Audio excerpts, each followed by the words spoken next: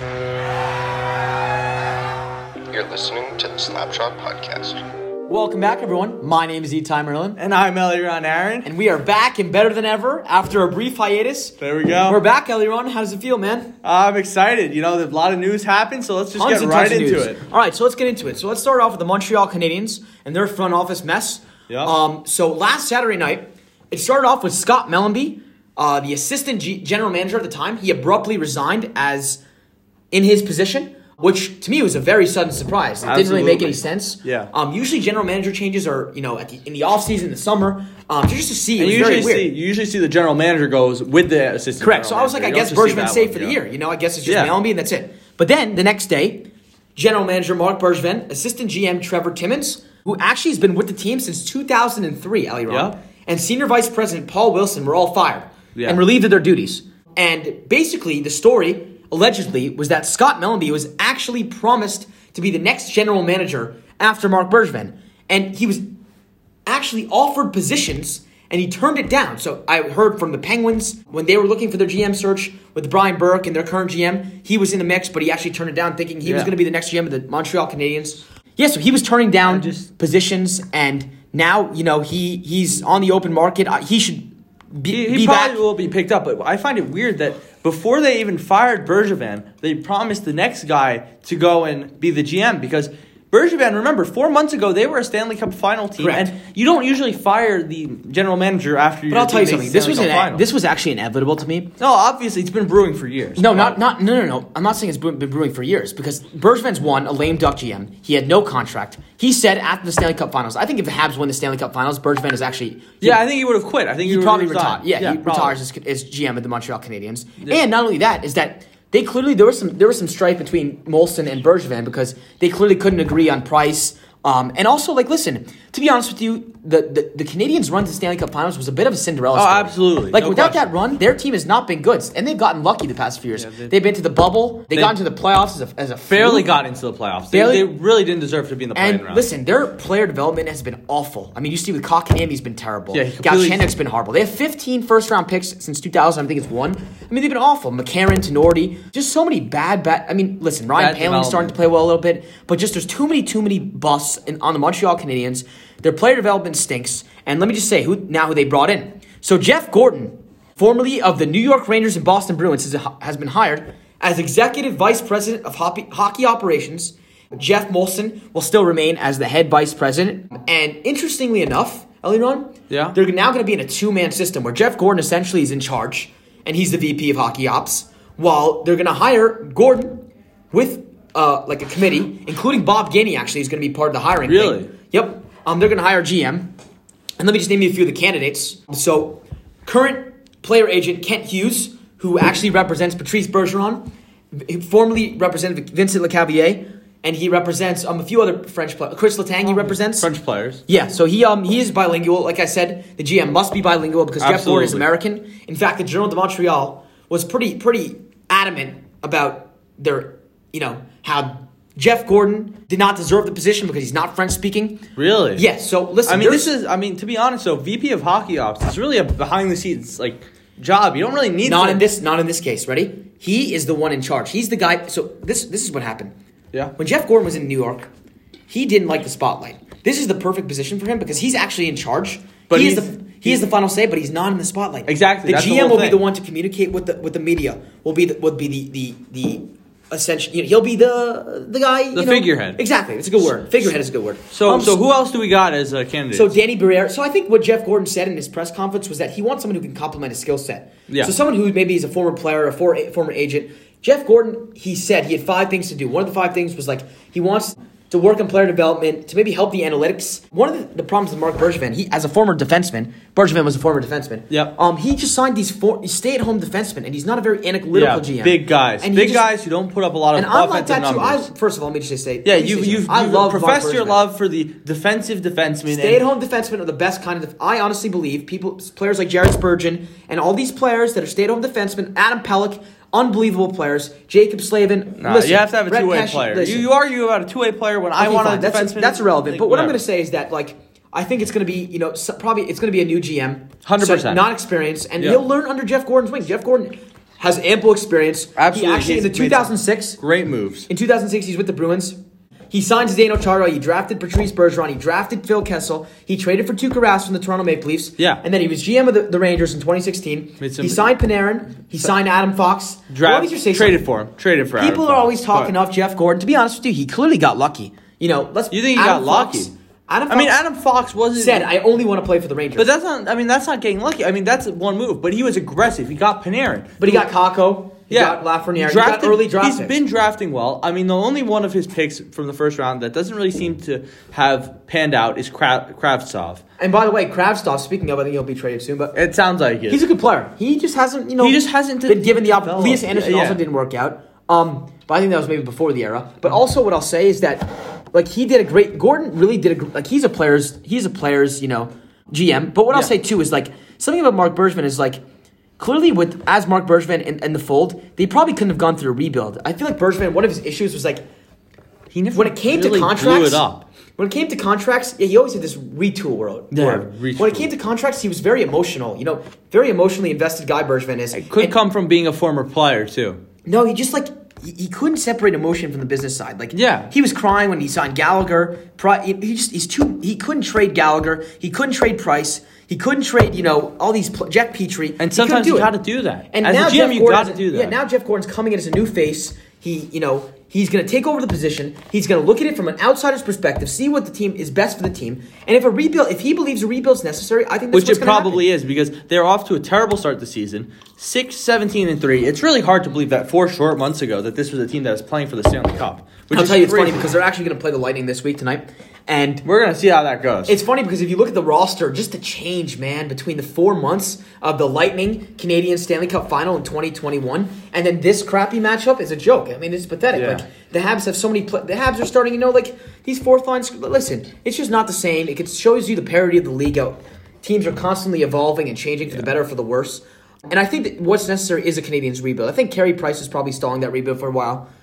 And I hope Price doesn't get traded, but let's be honest for a second. I think if they're going to do a rebuild, I think all their veterans are gone. And it's looking like they have a new core of players coming on with, maybe Nick Suzuki's his captain as early as next year. So, I don't know. We'll see what happens. But I don't know if they're going to remove his captaincy, Weber's. I don't think they're going to remove his captaincy. Until Weber officially retires, I doubt they're going to give him the captaincy. No, absolutely not. And when is his contract up? It's going to be a couple years. Weber until 2026, maybe. Oh, really?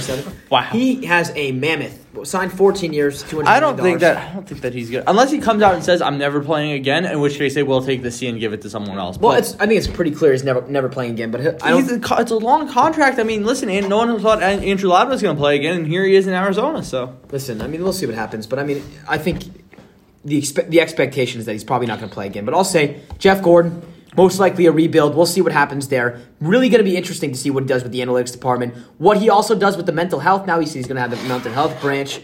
So really, I think this is a very smart hiring. I don't know about you. No, it's an exciting new era for the Montreal Canadiens where I think that a front office shakeup hasn't been necessary for a while. And I saw this tweet, this is the best situation that could have happened to the Canadiens. They had a great Stanley Cup Finals, and heartbreaking, but very fun and exciting Stanley Cup Finals run for their fans, and now they're going to blow it up and make themselves a better team. Because let me say something. It was a fluky run, but it's still exciting. Jeff Molson knows this, too, is that the Canadiens fans will not wait that long for a rebuild. They're very impatient. They're probably the hardest fan base. Yeah, but... I don't know about a rebuild, man. You don't know about a rebuild, but here's what the thing is, though. I hope they do it. Here's the thing, though, about what's necessary is probably a rebuild, but I hope they keep their veterans. I know, but here's the thing that happens in a rebuild with Montreal. If you rebuild on a team like Columbus and whatever, fans are going to lose interest quick. Columbus, if they rebuild, a lot of teams in smaller markets. I think if Nashville were to go through a rebuild, it's very dangerous because they could probably lose their fan base. But the Canadiens fans, they're sticking around. They don't care about they do care about a rebuild. They're going to be tough about a rebuild, but they're still going to show up to games. I don't know about that, man. Come on. Let me see something that Habs fans, especially because we haven't won since *93, it's that listen, man.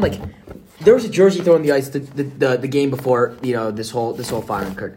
The Habs fans, like the Canucks fans, they love their team, but there's a limit and an extent to what they're going to go through. I believe rebuild's the best for this team. But honestly, teams are going to want Gallagher. They're going to want Sherratt. They're going to want Petrie. They're going to want Price. They're going to, listen. They're going to trade some of them. The truth is they're going to trade some of them. It's inevitable. It's inevitable. But yeah, so cool. But it's crazy, just 4 months removed from the Stanley Cup. But I think this is really what is best for the team. It's going to make the Montreal Canadiens a much better hockey team. Bergevin will be in business soon. I really think. No, I heard that the Canucks are really. He's not going to go to the Canucks because it's too much pressure. But I heard that's like LA. I heard they're interested in having him, but I don't know if he's going to want to go there. Maybe the Ducks. We'll see. Something like that. Yeah. Anyway, so let's move on though. Yeah. So some big players, like big name players, have been getting waived. It's kind of a trend. So let's start off with Evander Kane. What a clown, man! What a clown! What a clown! So first with the gambling, now with this. So he's been sent down to the San Jose Barracuda after getting waived by the Sharks. Recently fired his agent and is looking for a deal that would send him to another NHL team. More on that in a second, but he's likely trying to force the Sharks to retain a large amount of his salary. Because, so if he gets traded, he's for sure. It's going to be at least half. They're retaining 50%. But, I mean, maybe he gets traded to another team, too, and they retain 75%. Who knows? I doubt it. For what he's worth, But he has 4 seasons, including this one, left at $7 million per, which is really expensive. Listen. He had a really good great player, though. He had a good season last year. He's a good player, man. All the craziness, great player. He's looking for a trade, right? Listen to this. He's shooting himself in the foot. He has a 3-team no trade clause. Trade clause. Okay, so he can only be traded to 3 teams. Guess what team he put on that list? The Winnipeg Jets. Wow. A team that had him from their inaugural season to 2014. I mean, he was such a joke there. Kevin Cheveldayoff traded him to the Sabres in 2014. So Cheveldayoff was never going to trade for him again. No, absolutely not. The Jets fans would riot before they had him. Therefore, it's clear he doesn't want to be traded. He is universally hated in Winnipeg. So it's clear. Either he doesn't want to be traded, or he wants to be traded to 2 specific teams. Yeah, exactly. So by doing that, the Winnipeg Jets have no interest in having Evander Kane ever enter Winnipeg again. Genius, but a dick move. It's a dick move. It absolutely is. But I think also at the same time, maybe he's very comfortable just making his money easily in the AHL. He's making the same salary, not losing any money. He's playing against weak competition. Yeah, listen, he didn't have to move. It's in the same city. Yeah, he's got a family. I mean, listen. He's gonna, but also, I was reading some rumors that maybe Evander Kane, if a team were to take him on, apparently the Carolina Hurricanes might be interested. I mean, they're a team that does do this kind of stuff. I think Coach Rod Brind'Amour, if there's anyone to put him into place, I think you see that with Tony DeAngelo, who's clearly maybe a top 5, top 7. He's been a Norris candidate this year. Yeah, he's been putting up amazing. points, playing well defensively, and a great team. Really, just he's DeAngelo. You haven't heard any rumors about him. He's been a citizen of that team, so I think he's been a really great player this year. And I think if anyone were to put him to his place, I think Rod Brind'Amour would do a great job of that. So we'll see what happens with Evander Kane, but I mean, he's a good player still. He really is a capable NHL player. A very top 6. I'd put him in the top 6. He's a top 6 forward, but here's the thing. I mean, he's a locker room cancer. You got to always factor that in. He's a locker room cancer. He's very selfish. He has all these other off-the-ice issues going on about him. We'll see. I think he gets traded, but we'll see where he goes. Yeah, you even heard rumors about how his teammates didn't even, his teammates have hated him. They've you see about how he hasn't been good in the locker room or whatever. I don't know. Yeah, but speaking of someone who's probably not a locker room cancer. No, not even that. I mean, I just don't know if he's a capable NHL player. That's just the unfortunate reality. Matt Murray. It's been a real downward slope for him. I mean, he was waived. He's sent down to the Belleville Senators. He's playing all right for them. He's had some okay games. Apparently, he's in good spirits though now, which is good. He's upbeat. I mean, as long as he's whatever. But he has just underperformed. He's completely. Even before. He's been on a downward slope since 2018, 2019. Since the bubble of 2020. I mean, that was his last string with the Penguins. It's been a real downward slope. They lost in 4 to the Canadiens. Yeah. No, he's underperformed this season. He's posted a .89 save percentage, 3.26 goals against in 5 NHL games, which is just pathetic considering the money that he's making. He's in the second year of a 4-year. $6.25 million per contract. Albatross. It's a real albatross. And the truth is, he'll be back in the Senators though this year for sure. Do you think so? I mean, obviously you can't keep a player making that money in the AHL. You just simply can't. You're right. It's bad for business and whatever. Yeah, I mean, he's only played 6 games this year, and according to Money Puck, he's minus 4.1 goals saved above expected. And even before that contract, I remember seeing Money Puck. He basically said that the contract was going to be horrible. Matt Murray.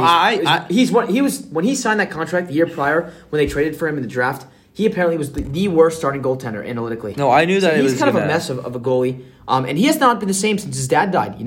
Really, just to put it into perspective in reality. I mean, listen, he just has not been the same goalie. Yeah, I mean, it's something very sad. It's something very sad, but.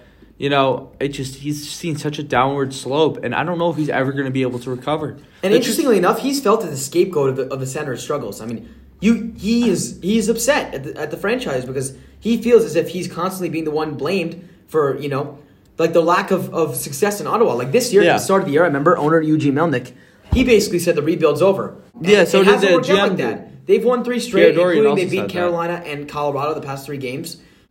But listen, like their rebuild is still going. They are not looking to be a playoff team this year. They're still stuck in it, and yeah, I mean, obviously, part of it stems from the goalie, so part of it stems from the rest of the team. They have AHL goalies now. According to Mike, but they have 2.8% chance to make the playoffs, man. I mean, they're not making the playoffs. It's very simple. They're not making the playoffs. Not at all. No. I mean, just to, you know what's frustrating, though, about the Senators, though? Is, they're also a team. Like Arizona, I mean, they just got to mess with their arena, the owner's cheap.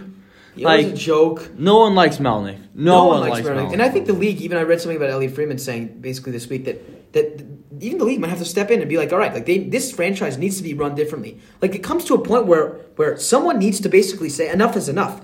Move your arena or figure it out.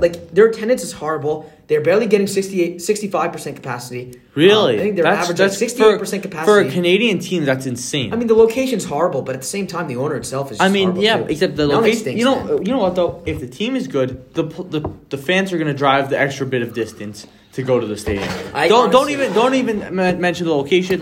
You gotta go a little extra distance, fine. But if the team is good, the fans are gonna make the drive. The team's garbage. No one wants to go. No one wants to go out of their way to see these games. Like Buffalo. Buffalo barely can crack 50% capacity. It's insane. Buffalo. There are problems with. You know what the problem is in the league sometimes is there's tons of parity in the NHL. But at the same time, the teams who stink recently, they are pathetic. It's really hard. I mean, for the long time. Hurricanes missed the playoffs for almost 10 years in a row. The Sabres have almost missed the playoffs for 10 years in a row. Columbus recently has been good, but for a long time they were stuck in the mud. Since 1994. Florida. Since 2003 or 2001. I don't remember. Yeah, no. These are teams that have just been stuck in the mud, not winning anything, and their attendance has just been horrible. And you know what? Because of revenue sharing, it brings the whole league down. And listen, not only that, it's unless your name's Stevie Yzerman, who's doing a good job right now at the rebuild? I don't know. I mean, I don't think what's his name is doing a good job. Pierre Dorian. I don't know. I mean, I think he overpaid Batherson. I think he overpaid Tkachuk. Yeah, I mean, the players. More about Tkachuk later. The players he has are great. Honestly, Josh Norris is a great player. I think Eric Brandstrom's an overrated player. Just some of their prospects seem to be overrated. But let me just say something. Josh Norris is a phenomenal player. He's going to be a star player in this league. You'll see. Still, he's not going to pull his team together on his own. Stutzla has a release and a half.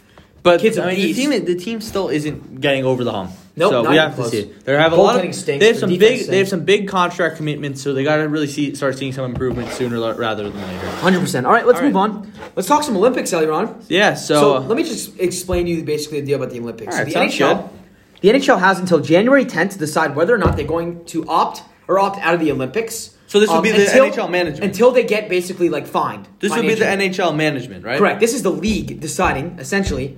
Not the PA, because the PA wants to go. Well, there are concerns of some specific players who maybe don't want to go to the Olympics. Yeah. The players in themselves, if you speak to Connor McDavid, Sidney Crosby, they want to go. McKinnon, they're excited. All these players, I mean, those are all Canadian, but either way, all those players do want to go to the Olympics. Most players are eager, despite knowing that they might have to quarantine for 3 weeks if they get COVID. Now, listen, like I said, the players are still eager, and what the problem is that with a lot of these COVID situations right now is a lot of teams, their games are being canceled because of COVID. Basically, already, this season, 7 teams have already had to suspend their games, meaning that 10 people within their organization have tested positive for COVID-19. Yeah.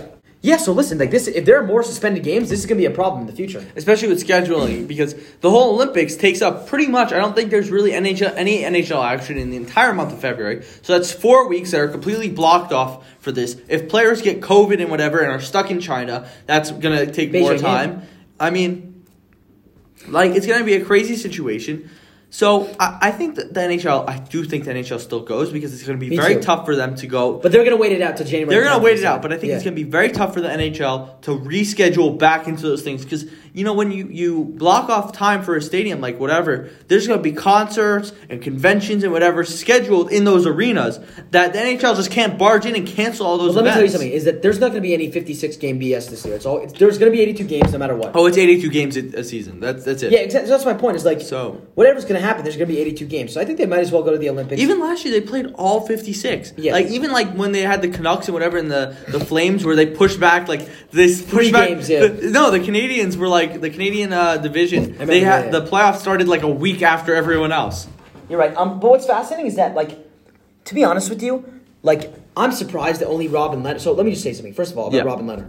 So Robin Lehner opted out actually to play the Olympics due to COVID quarantine reasons and mental health reasons. He feels like it's not worth the risk to having to quarantine for 3 weeks if he tests positive for COVID-19. Yeah, and he would probably be one of the 2 starters for Sweden. But Markstrom's a beast. Him and Markstrom. And then the third would be Ullmark. But now it sounds like the third's going to be Forsberg, Anton Forsberg. So. Right, but I honestly, I think they're going to be fine in the net. I think, who would you rather right now? Lehner or Markstrom? I would honestly take Lehner overall, but Markstrom's having heck of a season. Markstrom's having a heck of a season, but Markstrom is more inconsistent. Markstrom is more inconsistent. I'll tell you why Markstrom's better. Is because when he was with Vancouver, he was just masking up all their issues. In the bubble there, before Demko, before Demko came in, Markstrom was a tank. He was a beast. No, absolutely. But the thing is that those, I don't know. I feel like Markstrom sees more up and down from season to season. Like last year, he was not a good goalie. You're right. This year, he's insane. And Lehner, I feel, is a more proven commodity. You're definitely right. Lehner's a very consistent goalie. The problem is that, he's had to rely, he's been in a 1A, 1B situation most of his career. Until this year, basically. But it will be a shame if the NHL does not go to the Olympics. Oh, real Because shame. the whole issue with the CBA last offseason was literally based off of the Olympics. The players wanted to go, the management didn't want to go. Players first of all, the NHL, let me just say something. Gary Bettman and Bill Daly, they gave in to the players, allowing them to go to the Olympics. Gary Bettman does not want the players to go to the Olympics. Let me just flat out say that for sure. Absolutely. But it would be a shame because, the whole CBA was about that. They finally agreed on it. But they're going to take their time up to January 10th to decide whether or not, they're going to go to the Olympics. And I can't imagine there aren't more players who don't want to go to the Olympics. Yeah, I don't think it's just Lehner. But anyway, speaking about goalies. Yeah. Who do you think, Team Canada, they got some, I don't know who you pick. It's going to be tough, It's going to be if Price is there and healthy, if he Binnington? gets in some games, it's obviously Carey Price, Doug Armstrong. Binnington, maybe. Doug Armstrong already said that if Price is healthy, he's going to play. I think Binnington is probably the most reasonable option, but not because he might deserve it, because he has that history with GM Doug Armstrong. Not just that, though. Blackwood hasn't played well. Blackwood's been weak. Hart is actually playing well this year. Which is pretty ironic because the Flyers have been ass, and you'd think maybe goaltending's been an issue, but no, Carter Hart and Martin Jones, except for last night, he was horrible. But other than last night, Martin Jones has been really, really good this year too, which is interesting because he's been one of the worst goalies statistically the past few years. But it's the Flyers have been a mess, but Hart's been okay. I can see Carter Hart maybe. Darcy Kemper's been pretty bad. He's had a pretty down season. I don't know who your goalie is. Can you give it a Fleury? Fleury's been not that good unless it's in the shootout, which he's 3-0 in. But besides the shootout, I feel like it ends up being Binnington's net, which is crazy to say. Probably it's Carter Hart. No, I feel it's Binnington. I feel that I put my team down on Binnington just because of dunk. But I hope Carey Price can get on the ice and play. And you know what? It's his net if he wants it. Well, we'll see. But I really feel he said that. Doug Armstrong. This is crazy. We'll see if he's going to play though. Yeah. But I think it's crazy that this is one of the few years where you could say Canada has one of the weaker nets.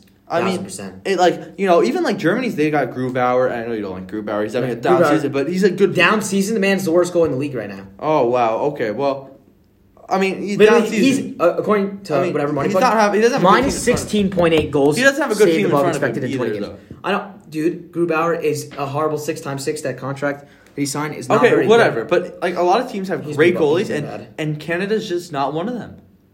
Canada's not a team. They're thin on, but you know what? Their offensive players, their defensive players will make up for it. They are stacked on defense and offense. It's just pathetic how good the team Canada is right now. Seriously, they're stacked. Yeah, they're stacked. Their forwards are insane. I think their back end is a little bit weaker than the U.S. I think the defense. How about that U.S. back end, man? It's insane. Yeah, with Seth Jones, so many good players. Really, it's gonna be a beat. It's gonna be. I really feel we're gonna see Canada, U.S. possibly in the finals again. I don't know. Yeah. But, there's also Russia's in the mix. Russia's got the best goal in the league. Finland's got some good firepower up front. Aho and the boys. So, yeah. Germany's got Draisaitl, so that always keeps them in the hunt. Who's Germany's goal, you said? That's Grubauer. Yeah. Listen, it's going to be a top. Sweden's got some good players. Yes, Sweden's got some good players, too. We'll see. We'll definitely see. Yeah. Listen, it's going to be a good Olympics. I really hope they go. If they don't play in the Olympics, though, I think obviously the schedule will change. I don't know. I mean, like I said with the stadiums, though, like you can't just kick out concerts from all these stadiums. I'm sure you have to pay a fee. How many concerts are there? Come on, man. I mean, things get scheduled though. Like 32 arenas. Hockey trumps 32 arenas. Country music concert. You know, like don't brag on my country music. All right, listen. I think if you have Bridgestone Arena, I think a lot of people will be upset if a Luke Combs concert gets canceled. Man. Seriously, dude. Enough. All right, well enough. Like, what if they cancel Shawn Mendes concert that you want to go to? That shouldn't be canceled in the first place. So I mean, that shouldn't even be a conversation. But okay, whatever. You know. So let's move on to something else. The Penguins organization has been. Come on, man. The Penguins organization has announced recently that the Fenway Sports Group, which is a company that owns the Boston Red Sox, Liverpool FC, among other sports ventures, has entered into an agreement to acquire a controlling stake in their team, in the Penguins. Mario Lemieux and Ron Burkle will remain part of the will remain part of the ownership group, and the front office, which with Brian Burke and those guys, are going to remain intact. So they're going to keep the same front office. They're keeping Mario Lemieux in the hockey ops division, whatever. But I think this is a really good sign that a really established sports entity like Fenway Sports Group, which owns like a fantastic MLB team that wins a lot. The Red Sox, they're a high-value team. Yeah. I don't know anything about soccer, but I've heard of Liverpool. So yeah, I really don't know anything about soccer either. But also, let me tell you, it's a good sign for the NHL. LeBron James is actually an indirect owner now of the Pittsburgh Penguins because he's actually he owns shares. Yeah, in he Fenway. owns some shares of Liverpool. Really? Yeah. So he is a indirect owner of the Pittsburgh Penguins. Now, that's kind of cool. Let's just say now that Mario Lemieux doesn't have as much power, I think there's a glint, like a tiny bit of a chance that maybe this gives. So let's say the Penguins don't work out. Let's say their next few years, they really stink. Crosby and Malkin, maybe because Lemieux's not now fully in charge. I believe that this is opening up the door just a little bit, just in case that maybe Crosby and Malkin don't. You are such a pessimist. Retire as you are Pittsburgh such Penguins. A pessimist. I think, on the other hand, that this is a wonderful move for the NHL. I think that this shows that big, rich people and wealthy businessmen think over $900 million. Yeah, they think that hockey teams are still a profitable business. They think that they can get a team for cheaper right now because the value of teams are down. I feel like they think that this is a good time to buy a team, that this will be a profitable investment for them in the future. So as opposed to what you're saying, that this is going to cause them to trade and shed all of their assets. There's a small little. No, there's no glimpse. There's no glimpse. There's no glimmer. There's nothing. The Penguins are not. Okay. Malkin and Crosby are going to retire as Penguins. You can hold me to that. Most likely, yes. But I'm saying, if there's ever a chance to believe that maybe not, with Lemieux not at the fold. This is good. This is good for the Penguins fans even, because there's more money injected into their team. I don't think it really makes the biggest difference, but I can see where it comes from. I mean, this is a more bigger. You're right. This entity has more money than Mario Lemieux does. I agree with you. So listen, you're right. But I'm just saying, we'll see what happens. We'll see. I mean, this is not a really big deal that much. I don't think fans should see any real changes. Maybe some more exciting things for them. Who knows? But yeah, all right, I think it's a good time for hockey. All right, so let's move on to some extension talk. Absolutely. So recently, Jack Hughes of the New Jersey Devils signed an extension, 8 times 8 years for $8 million, which is the maximum term deal you could possibly sign at that age, and just in general. He has actually, in his career, he has 55 points in 119 games played. And only Kirill Kaprizov and Cale Makar have made more money in less games. Makar signed to that 9 times 8. Kaprizov also makes 9. And I think it's just very comparable to the Nick Suzuki contract, which was $63 million for 8 years, $7.875 per year. And clearly they're paying him for his potential. So they're not paying for what he has done in the past, like the Brendan Gallagher contract. They're paying him for what he will be in the future. I think this contract is a joke. Now, here's what you're seeing. I think that the Devils were afraid that they were going to pull, that Hughes was going to pull something like Kachuk did, where he held the team hostage and whatever, and forced them to pay him a lot of money. But here's the situation, all right? Jack Hughes is leading up, he would have been an RFA this next summer. And the thing is that, as an RFA, they should have waited that period to see if he was the real deal. But this guy is their number one pick. I understand that. They obviously have confidence in him. They want to lock him up long term. No, I understand. They don't know their direction of their team right now. But I understand that. But the Devils are a team. Why not just wait? Because they had the time. I don't think if you wait, I don't think you end up paying him $9 million. He's not a $9 million. I agree with that. You don't end up paying him more money. But you got to understand something. He's the Devils don't have they're an organization. Which are they still rebuilding? Are they looking at No, they're very much not rebuilding. They're at a competitive team, but you don't understand something. They haven't made the playoffs in 3-4 years now. What I'm trying to tell you is that the Devils wanted to lock up their future number one player, who you can't find centerman on in the free agent pool. You draft only centerman. And listen, he's also not Brady Tkachuk. He's not a wing. He's not a winger. He's a centerman. And I think honestly, in a few years, this could be a steal of a contract. While he has not played a lot of games and is somewhat injury prone, you can already tell how talented of a player he is. He's a really, really great player, Eliron. And I think in a few years, this can actually look like the McKinnon. I think salary cap will go up. He's a number one centerman. He's uber talented. He has so much skill. He's so young. He's 20 years old, man. This man is only going to get better. And I just think he's a beast.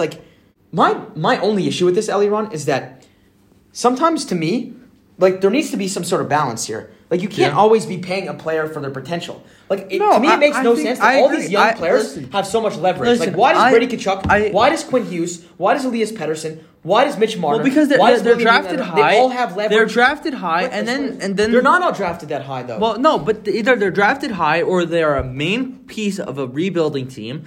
And they don't have, usually around them are not that many established players. And the truth is that they can ask for whatever kind of money they want because the team doesn't really have many options. There also needs to be a balance because some players need to be, you can't be paying everyone for you need to, these players haven't proved jack shit yet, man. That's what I'm saying. That's exactly what I'm saying is that they should have waited till this summer so he could prove himself this year. He's off to a solid start. He should prove himself this year. You don't want to create any of that uncertainty, that gray area. If you can lock up a player, you lock him up. No, that's not true because this deal also doesn't kick in until next year, man. So either way, waiting to the end of the year makes no difference whatsoever. No, because maybe you're going to a little cheaper. You're going to wait an extra 6 months? No, it's not going to be cheaper. At the same time, you want to see that your asset is good. You want to show. I'm pretty sure. This is the number one pick. He's half a point per game player through his career so far. If they drafted him first overall, they've already shown full faith in this guy. Why not prove to them, we have so much faith in you that we're going to sign you right now long term? Why not give him so much money so he's set for life and suddenly now he's complacent? Because what happens if he makes... Is it really worth that extra little bit of time and they end up having to pay him more money? They weren't going to. He's not a $9 million a year player. But these young players have the leverage to get the money that they want. Now, the problem with the league is that he could have gotten more money if he waited. How much more money is he going to get? He's not a $9 million per year player. You don't know how well he's going to play right now? His stock isn't going down. $9 per year. My point is that his stock's not going down. He's a legitimate NHL caliber player. The Suzuki contract made sense because he was almost a point per game player last season. This year, he's not so good. But first of all, Suzuki contract's a steal already. He's already the number one center. I think it was a good contract. But here's the thing: is Jack Hughes, in your opinion, worth more than Nick Suzuki? He's not. At his current rate, no. But what I will say is that in a few years, Jack Hughes has more of offensive upside. Nick Suzuki is more like Patrice Bergeron kind of player, where he's a two-way player. But the thing is, no, I disagree with you that Jack Hughes right now is worth less than Nick Suzuki. So why do you sign him to a contract that kicks in the same time as Nick Suzuki's contract? Because it'll be a steal in a few years. You're going over things when you need to realize that bigger picture. This is, I really think in 4 years is this. I really feel that also, but this kind of points out a bigger issue with RFAs in the league. Now, in my opinion, too much leverage, man. They have so much leverage. The whole Brady Tkachuk thing, where he forced them into paying him over $8 million a year, is insane. It's pathetic. He is not worth that for a glorified, glorified pest. He hasn't put up 50 points this season. Do you know that? He has not. And listen, I think he's a 30-goal scorer in this league for sure. But to be honest with you, I agree with you. Kaprizov and Kale McCarr did deserve that money. No, they did, because Kaprizov was a great two-way forward. He's an exception, too. He played the KHL. He's 25, yeah, no, they knew how he played. And McCarr's just, he's a tank. No, he's an alien. He's unbelievable. But no, Tkachuk is a joke. Glorified pest. What do they do for their team besides, annoy the other team? I agree with you. He got himself bitten a couple weeks ago, so, listen, I wasn't a fan of the Tkachuk signing. I'm really not. I think it's a joke. I think he's overpaid for sure. I really don't know why they paid him so much money. And listen, you see problems with the league. Look at Clayton Keller. He was signed for his potential, and that contract's not working at all. That's exactly the issue. That's a crap contract, man. Because, I think maybe he got complacent. He's on a bad team. There's no fans around him. He's not getting tough questions from the media. He's just, there. He's going to play out his contract. He signed money, and that's 7.15 for the next till 2027. You know, yeah. It's a bad contract. Till 2028 actually. And he's proven jack shit. 2028. His contract. So the problem with the league in these days, though, is that listen, like I said, these younger players have too much leverage, and to me, so how do you get around this? Let me just spit some hockey genius for a second. People always say that the Maple Leafs window to win is like such a big window. They're so young, but realistically, you need to win the Stanley Cup, in my opinion, when your younger players, who are sometimes you're one of your better players, you need to win when some of your better players are on their ELC deals, when you don't have to overpay them yet. Like you can look at Ottawa right now. They just overpaid all their young guns. They overpaid Batherson, like I said. They overpaid Norris. They overpaid Tkachuk. Now they're screwed because now their younger players, before they even had the veterans, you need to mesh your veterans and your younger players absolutely well. And all of a sudden, but you can't do that because your younger players are making too much money. I understand that's something that the teams have to do. But how do you get around this issue of RFAs having too much leverage? Now, let me just give it an idea. So if you understand, do you know what the franchise tag is in the NFL? Yeah. So it's like it's an average of the top X amount of contracts for a position, and it's a 1-year contract. The player, pretty much, they have to sign. It's a 1-year contract. It's fully guaranteed and whatever. I feel the NHL should come up with something like that for RFAs only. Not for UFAs, for RFAs. Some sort of like maybe top 10 average contracts for like if you're a winger, it's a winger. If you're a center, it's a center. If you're a defenseman, it's a defenseman. If you're a goalie, it's a goalie. That's arbitration, man. No, that's arbitration. But here's the thing. First-year RFAs aren't arbitration eligible. They're not. So it just ends up as a joke. So I feel that they shouldn't be able to hold and also, by the way, I would say that one of these contracts would be arbitration eligible for the upcoming year. You get one shot at this. So at least they should make the first year arbitration eligible. No, not arbitration eligible. I don't think arbitration. I think this. Why not? I think this idea of having a 1-year instant get this out of the way contract is a good idea. But a player doesn't necessarily need to sign the franchise tag. That's not true. You see players all the time outside their franchise tag. Yeah, but then they're holding out, so they really are forced. Like they're breach of contract. They're not getting paid. It's the same outcome with a holdout. Yeah, in hockey, people are still holding out. I don't know. Tkachuk held out. I mean, this still provides a situation where the team doesn't have to go and shell out a ton of money for a player that doesn't deserve it just to get them back on the team. You're right, but at the same time, listen, it makes no sense to me too because the salary cap's not even going up. So why should these younger players like Tkachuk have so? He's not a centerman, man. Why is he making that much money? Makes no sense. I agree with you. All right, let's move on. All right, so let's go to the Canucks. Canucks. All right, so head coach Travis Green, assistant coach Nolan Baumgartner, assistant GM John Wiesbrod, and GM Jim Benning are all relieved of their duties. Finally, oh my God! Yeah, really. I mean, it's been how long have we been talking about this? 4 weeks late. I mean, this. Still though, we've been talking about fire Benning for how many years? We've shredded Jim Benning. Yeah, Jim Benning. I mean, Jim Benning's a joke. I mean, he's a joke. His depth signings were pathetic. Tanner Pearson, pathetic. Oh my God, Tanner Pearson. His JT Miller trade was great. Tanner Pearson. OEL's a joke trade. He should not have done Jake that. Beagle, Holtby Antoine was a joke Roussel. last year. Jay Beagle. Yeah, Antoine Roussel stinks. Insane. He's not. He's on Arizona now. They traded him away, but just pathetic contracts. Jim Benning is not done a great job there. The Foley was a mess. I know Marshall the team has a lot of bad contracts. I mean, the OEL trade obviously didn't work. Connor Garland's playing all right, but he's actually been good though. He's been better. But I mean, OEL's been terrible. Yeah, he's been horrible. He's been ass. So, I mean, to replace head Travis Green, Bruce Boudreau recently just signed a very cheap 2-year deal. Barbecue Bruce. By the way, just the Canucks played one game last night, and that was. They 4-0. They I think that was the best they played. That was the best they played since the bubble in 2020. No, they played so well, and you know what? I think that's a product of coaching. I think Bruce Boudreau whipped them into shape really quickly. Got to the room and was like, I think maybe he got into the room. Boudreau, it's the fresh start. Yeah, man. but I feel that Boudreau might have gotten into the room and was like, hey, I'm here for 2 years. Some of you guys might not be, and he probably gave him an ultimatum like you guys need to whip into shape because. I'm here for 2 years. The truth is that Boudreau's going to probably finish out this contract with the Canucks. Yeah. He's probably not going to get fired.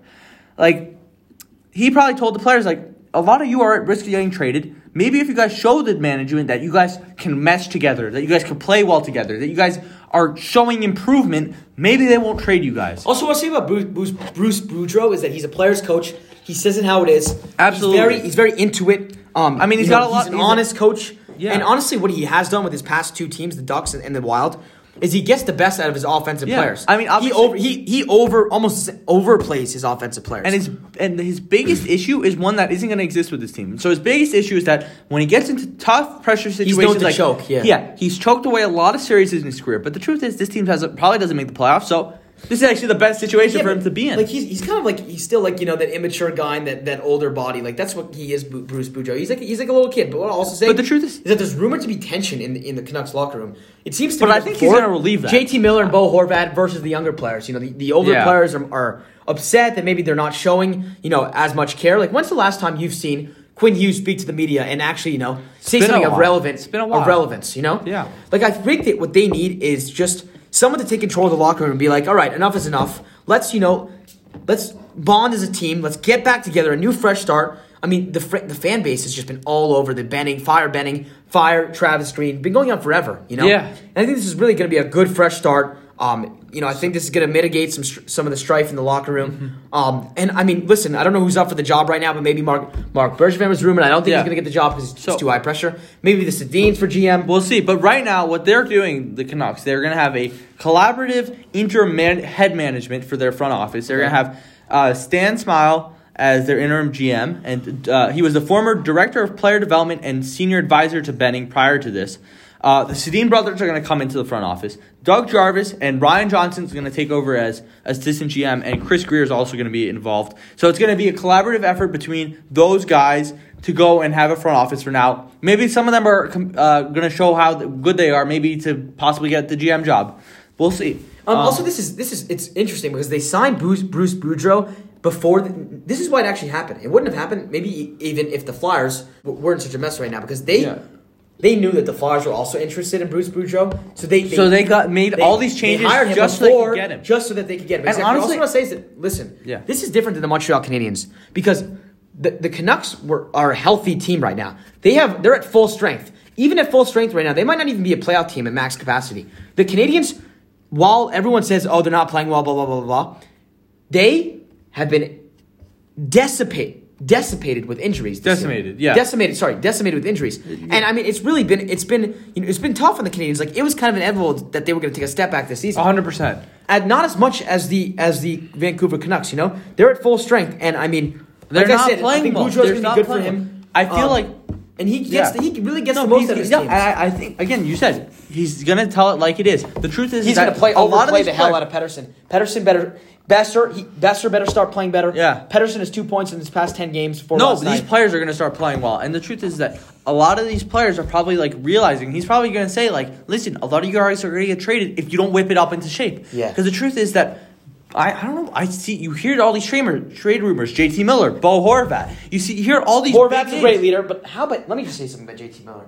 JT Miller, not only on the ice, has been a really, really great player for the Canucks. Yeah. Off the ice, I mean, he's phenomenal. What I will say, too, is that I see people trying to blame Thatcher Demko for this. I think he's a phenomenal goalie. Joke. He's actually goals saved above expected, like 1 something. No, he's a great goaltender. Halak has has been basically average with a 9-11 percentage. He's a backup. Backup goalie, but listen, they can't really. I mean, OEL's got to step up. They need some of their players to, they need this fire under them. They needed this. Change. And let me say something. I think what Bruce Boudreau does well is he even, gets his teams to overachieve sometimes. When he was with the Ducks were struggling, and they didn't make the playoffs that year, but he got them on a 21-0-2 run, which is crazy. He'll get the best out of his team. I think he's an offensively minded coach. Yet they're going to forecheck the hell out of teams.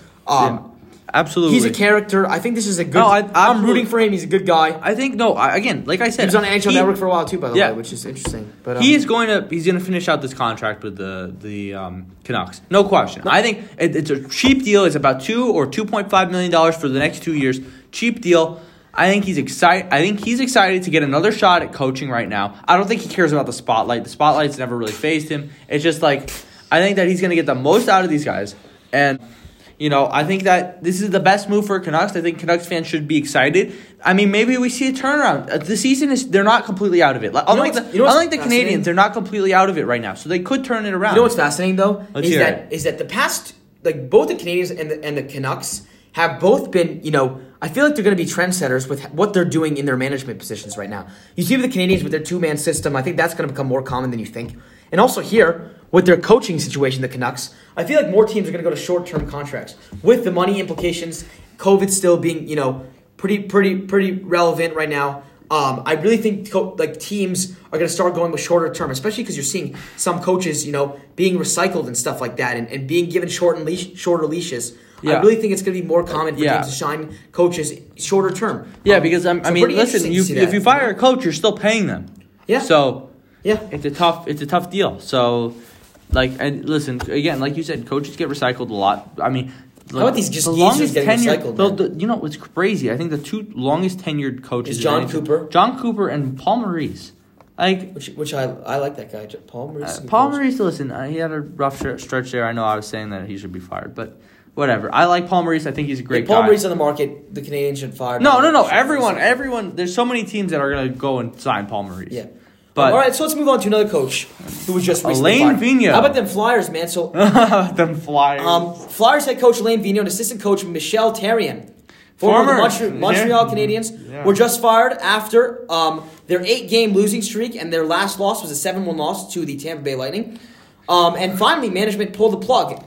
During that time span, they were outscored 35-13. Oh, that's going to definitely win you a lot of games. Exactly, right? And then this was Alain Vigneault's 3rd season with the Flyers. Yeah, he had a big contract, too. Yeah, he signed until 2024.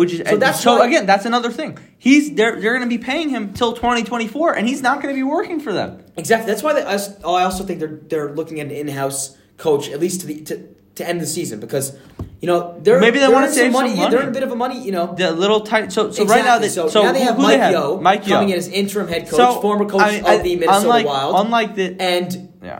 Listen, he has an experience. I think Chuck Fletcher. So it's funny. Chuck Fletcher met with the media last week. Yeah, and he basically said, "I'm not looking to make a coaching change." And in 1 week, he made a coaching change. They never tell it like it is to the media. No, but not even that. I actually think he was being honest. To be honest with you, I think he was really looking to make a not looking to make a coaching change. I think he was looking to stick it out. But then these past 2 games, the Flyers have been pathetic. Yeah, the 7-1 loss. I mean, there's no, especially considering the moves they made this offseason. But Mike Yeo, unlike Boudreau, where I think he's being signed to go and get the best out of these guys and to try and light a fire under them, I really feel Mike Yeo is just a Band-Aid. I feel like he's just going on there because he's their best option right now. He's someone who's just going to come in. Maybe he turns the team around. Maybe he doesn't. He's just going to do a little job. I don't think he's going to stick around for a while. Is that also... I disagree with you on something. I think the Canucks are not making the playoffs and their season's basically over. I think... No, I think they're still in it technically. They're still in it. Of course. They have a 6% chance of making the playoffs. But also what I'll say is that... I think he's more of a Band-Aid. The Flyers are in it more than the Canucks are. No, but then Mike Yeo is not a coach who... listen... The moves that they made this offseason showed a win-now mentality. I mean, with you don't trade signing Alice Ristolainen. You don't trade for Ristolainen. Listen, Ristolainen cost them Gostisbehere, who's having a great season down in Arizona. He's toe drag. Rasmus Ristolainen's only signed till the end of the year. I don't know.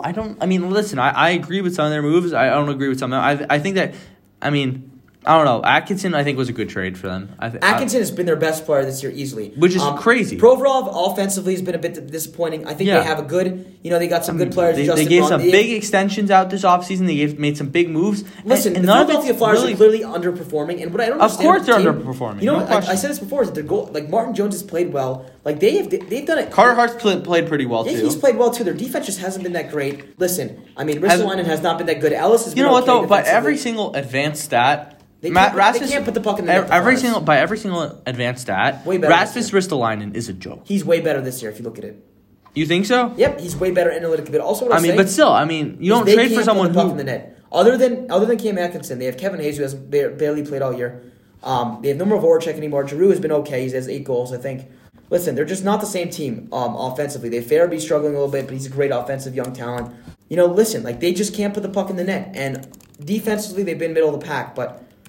I don't know. I think, honestly, Alain Vigneault's time is up. They needed a new voice. So, I just quickly pulled out Rasmus Ristolainen's advanced stats, and you're going to like this because he went from wins above replacement percentile last year in 49 games played of 0%, according to Top Down Hockey, and now in 69 games played between the 2 seasons, which includes the 49 games played last year, he's also still at 0% wins above replacement percentile. So what's he been this year? He's been 0. He's back from 0 to 0. So his offense has gone up a lot, and his defense has dropped off. So, I mean, I guess now he's doing something. But they've just been underperforming, man. It's like, I know. I agree. Couturier can't score. Konecny can't score. I just think that I think that they mislooked. I mean, not mislooked. I think they looked at their team wrong, and they were like, "Oh, we can win right now." And honestly, I don't think that they were really in a position where they can really win right now. I disagree with you. I'll tell you something right now. I don't think that they're in a position. If it weren't for COVID-19, the year of 2020, I think the Flyers would win the Stanley Cup. Listen to what I'm about to say. In March of 2020, they were the hottest team in the league. Maybe outside the Rangers, but... You're right. They were on a 10-game winning streak, and they got into the bubble looking extremely good. They snuck by the Habs, and they lost to a Lightning team who was stacked. But at the same time, if it weren't for COVID, I don't think any team was stopping them. But listen, they have. I don't know. I don't know. I mean, also what I'll say is they do have some younger players in the lineup. But that was, like you said, that was a hot team. Yeah, right now, I don't think they still have a good future though. They have Morgan Frost, Oscar. They have some big moves to make this offseason though. I mean, obviously, you probably don't re-sign Ristolainen. You probably don't. No. But what do you do with the captain Giroux? What do you do with him? His contract I think ends this year. They also had that guy retire. What's his name again? On defense, Matt Niskanen, who was I think crucial to their team. Honestly, losing him was a big deal. I mean, Yandel's really not. No, but what do you do with Giroux? I mean, Drew's been he has 8 goals this year. He's not the problem this year. No, I'm not saying that he's the problem, but do you re-sign him? Do you not? Do you try and trade him? If the things go off the rails, do you try and trade him? I mean, listen. I think honestly, I really think they're going to be in the playoff line at the trade deadline. So I don't think that's going to become a possibility. But honestly, listen, I'm not sure. I'm really not sure. Claude Giroux signed. I mean, he signed to 8.275 right now. I think he makes it half of that. So far this year, he has 21 points in 23 games. I told you he's not the problem. No, that's not what I'm saying. But I'm saying that do you try and name? I don't know. Do you try to rebuild? Do you try to retool? Couturier do you try and make some moves? I love what I honestly on paper. I'm a big fan of the Flyers. I don't care about the paper though. The paper is telling us that right now they don't need a rebuild. I think they're. Then what do you think they do? What do you think they need right now? They need a little bit of a retool. I think there's some of their Listen, I'm not a big fan of Giroux. They got rid of Voracek, who's a terrible contract. I love Couturier. I think he's one of the best two-way players in the league. I think they need a few. I love Couturier. They need to bulk up their top 6. I mean, listen, they could use another. Honestly, they could use another centerman because I don't know. I don't know if Claude Giroux is what he used to be, and he's playing second center. He's probably not third. In the next coming years, I don't know. I mean, a point per game player does it belong on the third line? But I do understand. I'm saying the next few years, I really think he's gonna. He's getting older. I think he's 34. Listen, they have actually down the middle. They're pretty good. I mean, Couturier, Giroux, and then Hayes. But I'm saying down the middle. That should not be a problem. If they hypothetically lose Giroux, they're not hypothetically losing Giroux though. What does that mean? I mean, he's a UFA next year. He's a UFA, but I think that he would probably re-sign with them over any other team. He is the captain after all. I mean, we saw this whole situation. We saw this situation play out with maybe Giroux to Ottawa. Landeskog. We saw the situation play out with Landeskog this past summer where, everyone was like, it went down all the way to the wire to the UFA period. They still ended up re-signing him because he is the captain. Yeah, but Giroux's been with the same team his whole career. I think. And so is Landeskog. At some point, Landeskog's younger than him, but also, listen, Giroux, I think, I don't know. I think he's going to be in the decline in the next few years. He's a bit over, he's a bit heavy. But listen, Van Riemsdyk hasn't played that well. Atkinson's been their only goal scorer. They can't put the puck in the net. They really can't. Yeah, but I'm still saying though, maybe they I don't know who their prospects are so much right now. I knew that they were very high on. Farabee's a beat. I mean, he's actually hurt right now. They have Brassard who's hurt. They have Ryan Ellis who's not playing. And listen, their defense is on paper. Travis Sanheim's a great player. I think they have Justin Braun, like I said. Yeah, they do have Justin Braun. He's actually playing top line minutes right now. All these are bigger defensemen who are puck movers. I like their team. Listen, I don't think I think their biggest issue is their back end and their top 6. I think they don't have enough talent in the top 6. Top 6, they don't have enough talent on the wings. Their center depth is actually great right now. Their depth in general. Good center depth, really terrible wings. And I don't know. I think down on the defense also they can use some retooling, especially when you consider a lot of players on that defense are also not playing again next year. I think they're in a better spot than a lot of teams are, though. You think so? Yeah, I really do. I don't think so. Let's see what Mike Yeo does in the coming weeks, and we'll see who's proven right. Speaking of teams, is just a complete crap show and just is nowhere near winning. Coyotes! Games. Coyotes! How about them Arizona Coyotes, man? What a joke! And I mean, I don't know. It's just It's a real Every day joke. there's more news about the Coyotes, whether they're moving, they're not moving. Apparently they have a deal in Tempe, and now they have a deal in Houston, and now they have a deal. Arizona State. They're going to play at Arizona State or Veterans Coliseum. So let's just talk about. They can probably. They don't pull in fans or whatever. So yeah, they're pathetic, and this is their year to basically. This is their write-off year. What do you mean write-off year? this is the year where they actually have. Forget about how the team performs.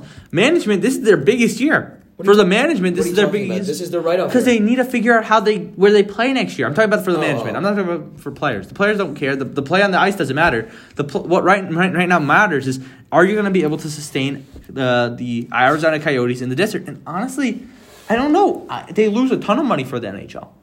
I agree with you, but what I'll say too, and if you try and get into a new stadium, is that they took on contracts for only 1 year. Oh no, I agree with that. So after this season, they're going to have so much cap space to do whatever they want to do and make a big splash in free agency. Who's going to want to sign with them? Who's going to want to sign with them? Arizona's a very pretty place to live, man. And I know low state income taxes and whatever. Yeah, I'm sure there's going to be players who are going to want to play. Kessel's gone too. They have players who are expiring deals next year. I think they're clearly. I think 9 out of their 13 forwards under contract, I think are expiring. I can double check that right now, though. Exactly. So what I'm saying to you is that they also stockpile on draft picks because of their whole, they couldn't develop any players. Same thing, Listen, they have a lot of draft picks in the upcoming years. Yeah. Actually, I was wrong. 12 out of their 14 forwards are either UFAs or RFAs. There's only 4 RFAs in there. What is that? 8 UFAs forwards, and then they have 2 UFA defensemen. But to be honest with you, I'll say one thing about the Coyotes is that unlike some of these teams, they actually have a plan. Like, at least they're a team that knows, they know what they want to do. Exactly. I actually think this is a really smart. To be honest, I think Bill Zito's a pretty shrewd GM because what he's done right now is he's essentially said, we're tanking this year for the sake of the next few years. Bill Armstrong has made some good moves. And next, I really think this offseason is going to, they're going to look really, really if they make the right signings and they draft properly, they could be a really good team in the next 5 years. Yeah, I agree. But, the whole thing is, I think for hockey ops, this is a very important year because you got to figure out what you're doing. You got to figure out what's going on. You got to figure out where you're playing. And I don't know. At this point, I honestly would think to go and maybe try out Houston. At this point. Listen, I think next year, it even said they might play, like I said, in the Valley. They might play in Veterans Coliseum, Arizona State. They have no clue. They really honestly have no clue. But listen, where they are right now does not seem that manageable. No, not at all. They don't have a permanent Gila River Arena. No, they're not playing. They're done. They're evicted. Yeah, this is they're really a mess. And so we'll see. Them in the center have been a problem. Speaking about things that have been bad, the new jerseys this year have really looked pretty ridiculous. Have you seen the Stadium Series jerseys? The Nashville one's disgusting. Smashville, what is that? You got this bit. Listen, I actually like the striping on the jersey. The striping is pretty simplistic. The colors are really nice. The color nice. code itself is cool. I love the colors. Yeah. Actually, and the Guitar Pick logo, I really like. But you can't see the damn Guitar Pick logo when there's Smashville all over it. Look at the letters. They're not even. To be honest with you for a second, I do like the lightning jersey. The Lightning, it's something fresh. Really cool. It's something fresh. I think it's not bad. If I were 7 years old, I'd be drooling all over these jerseys. That's what they're trying to do. Is they're trying to become the NBA, where they get these jerseys to basically hype up the fans. Exactly, to get them excited. This is gonna be such different. But you know what? Though, I think jerseys, this is different though. I think what's different about this one is that look at the Smashville. It's the different letters are different sizes. 2 S's are completely different sizes. I think that one's a total mess. You're right. Listen. What do you think about the New Jersey jersey? I love the jersey. I think it's in the cringiest way possible, the coolest jersey. I'm not a big fan of the jersey. I like it. I think it looks like in a jersey that Adidas would just... If Adidas was asked to make an NHL jersey, this is what it would look like. Maybe just because I'm biased because I'm from New Jersey. I think it's pretty funny, the jersey. I think it looks terrible. I think there's no colors. I think it looks like... it was slapped together probably really quickly. It's just... the fact that it says jersey on it is ridiculous. Unless you're a hockey fan, you have no idea what that means. Adidas needs to make... They should get a hat. They should get a hat. The bigger problem is the price of these jerseys. It's just the joke. $220. Yeah, except there's no color in this jersey. There's a little color behind the jersey, and that's it. But I will say my favorite of all the jerseys that have been released is the new Pittsburgh Penguins alternate with the Pittsburgh text in black. It looks like the reverse retro a little bit. Really, yeah, but in black. But I think it looks really fresh. I think it looks really good. And I like it more than their other alternate, which was just the yellow. I didn't like the yellow. The yellow is a little average. It's not a terrible, ugly jersey, but it's not great. Really but authentic, cool this jersey. This is really cool. Back. Yeah, absolutely. I'd buy this if I had the you know. So let's quick ranking of the jersey. I think Pittsburgh, then Jersey, then Bolts, then Smashville. But I was saying I like the Jersey. I was being a little facetious. Like I like it, but at the same time, you know, I like it more than Bolts. I'm from New Jersey. I'm going to go with Pittsburgh.